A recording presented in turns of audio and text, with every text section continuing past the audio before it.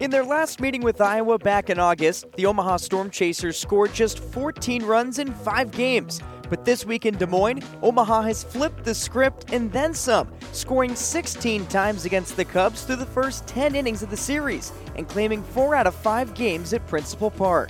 The Chasers' offensive rampage has been remarkable and has seen Omaha plate 38 runs with a AAA best 989 OPS.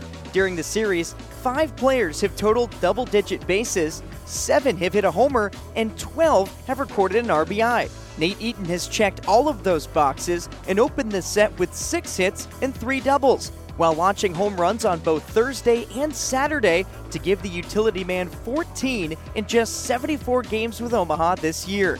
Tyler Gentry has also stuffed the box score with a pair of homers, drilling a 3-run shot and falling a triple shy of the cycle on Wednesday, before leaving the yard with Eaton on Saturday for his team-leading 15th of the season. Now, while the Bats have stolen the spotlight this week, there have been some noteworthy performances on the bump, including the second straight quality start from Jonathan Bolin on Tuesday and the 5th of the year for Max Castillo, who worked into the 7th and struck out 6 and allowed just 1 run on Friday. After closing out their series with the I-Cubs this afternoon, Omaha heads back home to Werner Park for their final homestand of the season, with the first of 6 games against Indianapolis scheduled for 12:05 on Tuesday. In for Nick Batters for the Omaha Storm Chasers, I'm Kyle Kercheval.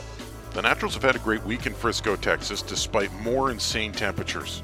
A win on Monday set the tone, and despite a loss on Wednesday, the Naturals bounced back both Thursday and Friday to ensure a series split with wins on both days to keep pace in the North Division. With the Naturals 2.5 games behind the Springfield Cardinals in the Wichita Wind Surge in the division race for the final playoff spot, it looked like NWA was going to slip to 3.5 on Saturday after Frisco came back. Caden Wallace homered in the first inning to give the Naturals a 2-0 lead, but the offense ran cold. The Riders caught the Naturals in the 5th, taking the lead. NWA trailed until the 9th when Tucker Bradley clutched up and gave Northwest Arkansas the lead on his second hit of the night. So Tucker Bradley at the plate. The pitch. He hits one high in the air to deep right field. Hatcher going back on it. He's still going back at the track. He looks, and it's out. Tucker Bradley, a 3-run shot and maybe a backbreaker in the 9th inning. The Naturals have come all the way back to make it a 7-4 game. The blast lifted the Naturals to a 7-4 win, securing a series win in the process. Northwest Arkansas will play their last road game of the regular season tonight at 6:05 Central Time in Frisco before heading home to continue the playoff race in the last series of the regular season against the Arkansas Travelers. In Frisco, Texas, at Riders Field, I'm Shawn Murnin with the Northwest Arkansas Naturals. Despite finishing their season in South Bend this week, the Cities River Bandits have definitely not had the luck of the Irish, dropping 4 out of their first 5 against the Cubs while allowing a minor league worst 50 runs over the week, including 26 in a 19-run loss on Wednesday, the franchise's largest defeat since at least 2005.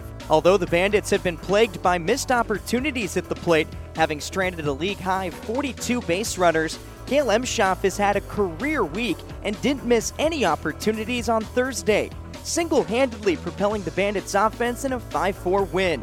After already collecting 3 go-ahead hits in his first 3 at-bats, Emshoff punctuated his night in the 7th when he stepped to the plate, needing a triple for the cycle.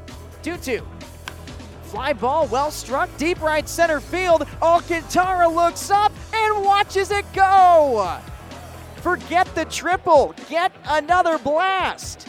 Cale Emshoff, with his second homer of the game, has put the Bandits up 5-3. The 4-hit, 5 RBI night marked Emshoff's first career multi-homer game, but Thursday's performance was hardly a flash in the pan. Adding 2 more hits on Friday, the Texas native is now hitting a team-best .365 over the past month and ranks 3rd in the Midwest League in both on-base percentage and slugging percentage since August 9th.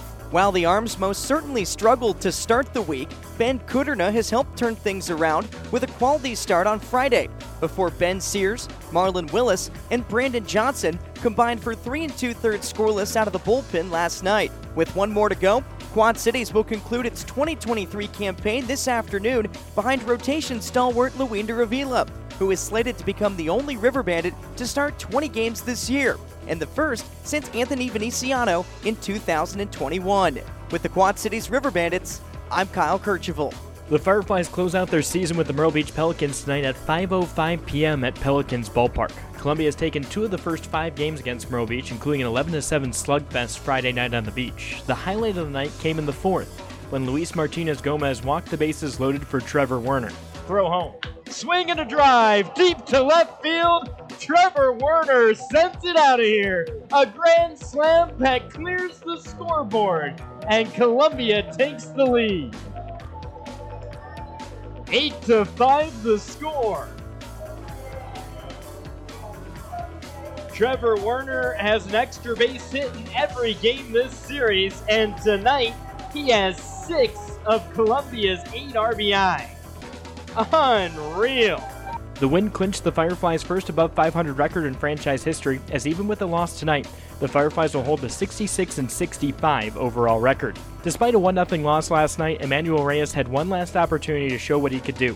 The 19-year-old spun 6 innings while allowing just a single run and ends the season on a stretch where he went 5 straight starts with at least 5 innings of work. From Myrtle Beach, I'm John Kocsis.